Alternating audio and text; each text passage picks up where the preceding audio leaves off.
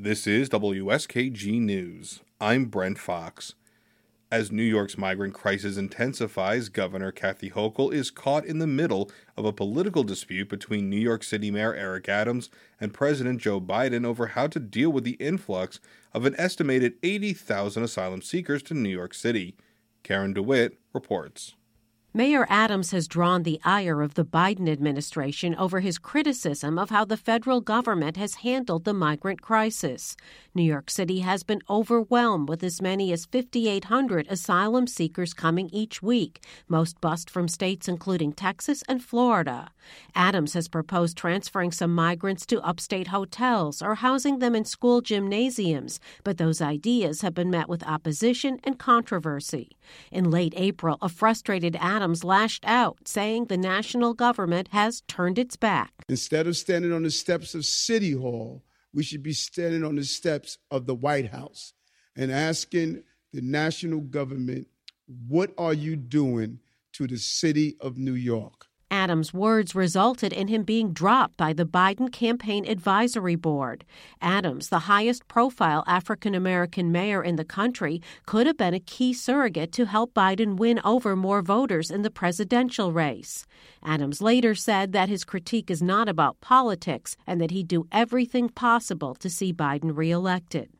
Governor Hochul is a close ally of President Biden, and she is just one of 2 Democrats in New York who is on the president's re-election advisory board.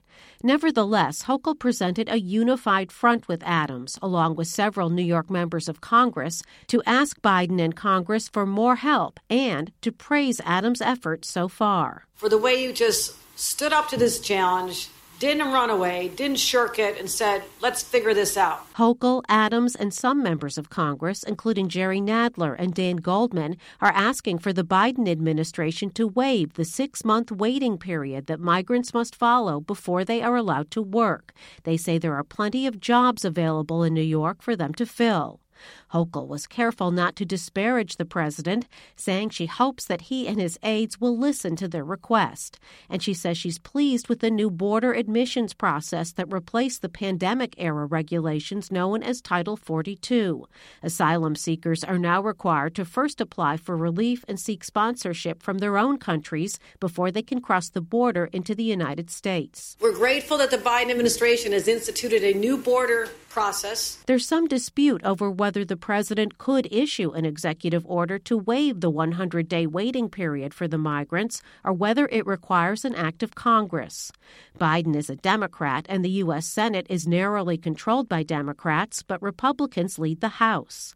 The highest-ranking Republican in New York State government, Senate Minority Leader Robert Ortt, says he disagrees with waiving the 100-day waiting period for employment. He says the rule is in place to ensure public safety. The reason it takes so long now is because there's a security and a vetting process that has to happen. You have people who have shown up that we don't know what their background is. We don't know where they're from. We don't know their history. The governor, mayor, and New York's congressional representatives don't seem to be making any headway so far on the issue.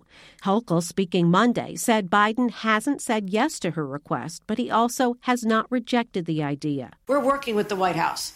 We've not received a flat no. In the meantime, the recently approved state budget includes $1 billion to help New York City take care of its migrants. And the governor says she's eyeing state properties, including unused former prisons and psychiatric centers, as well as temporarily vacant SUNY dorms to house the migrants, whose numbers are expected to grow in the coming weeks.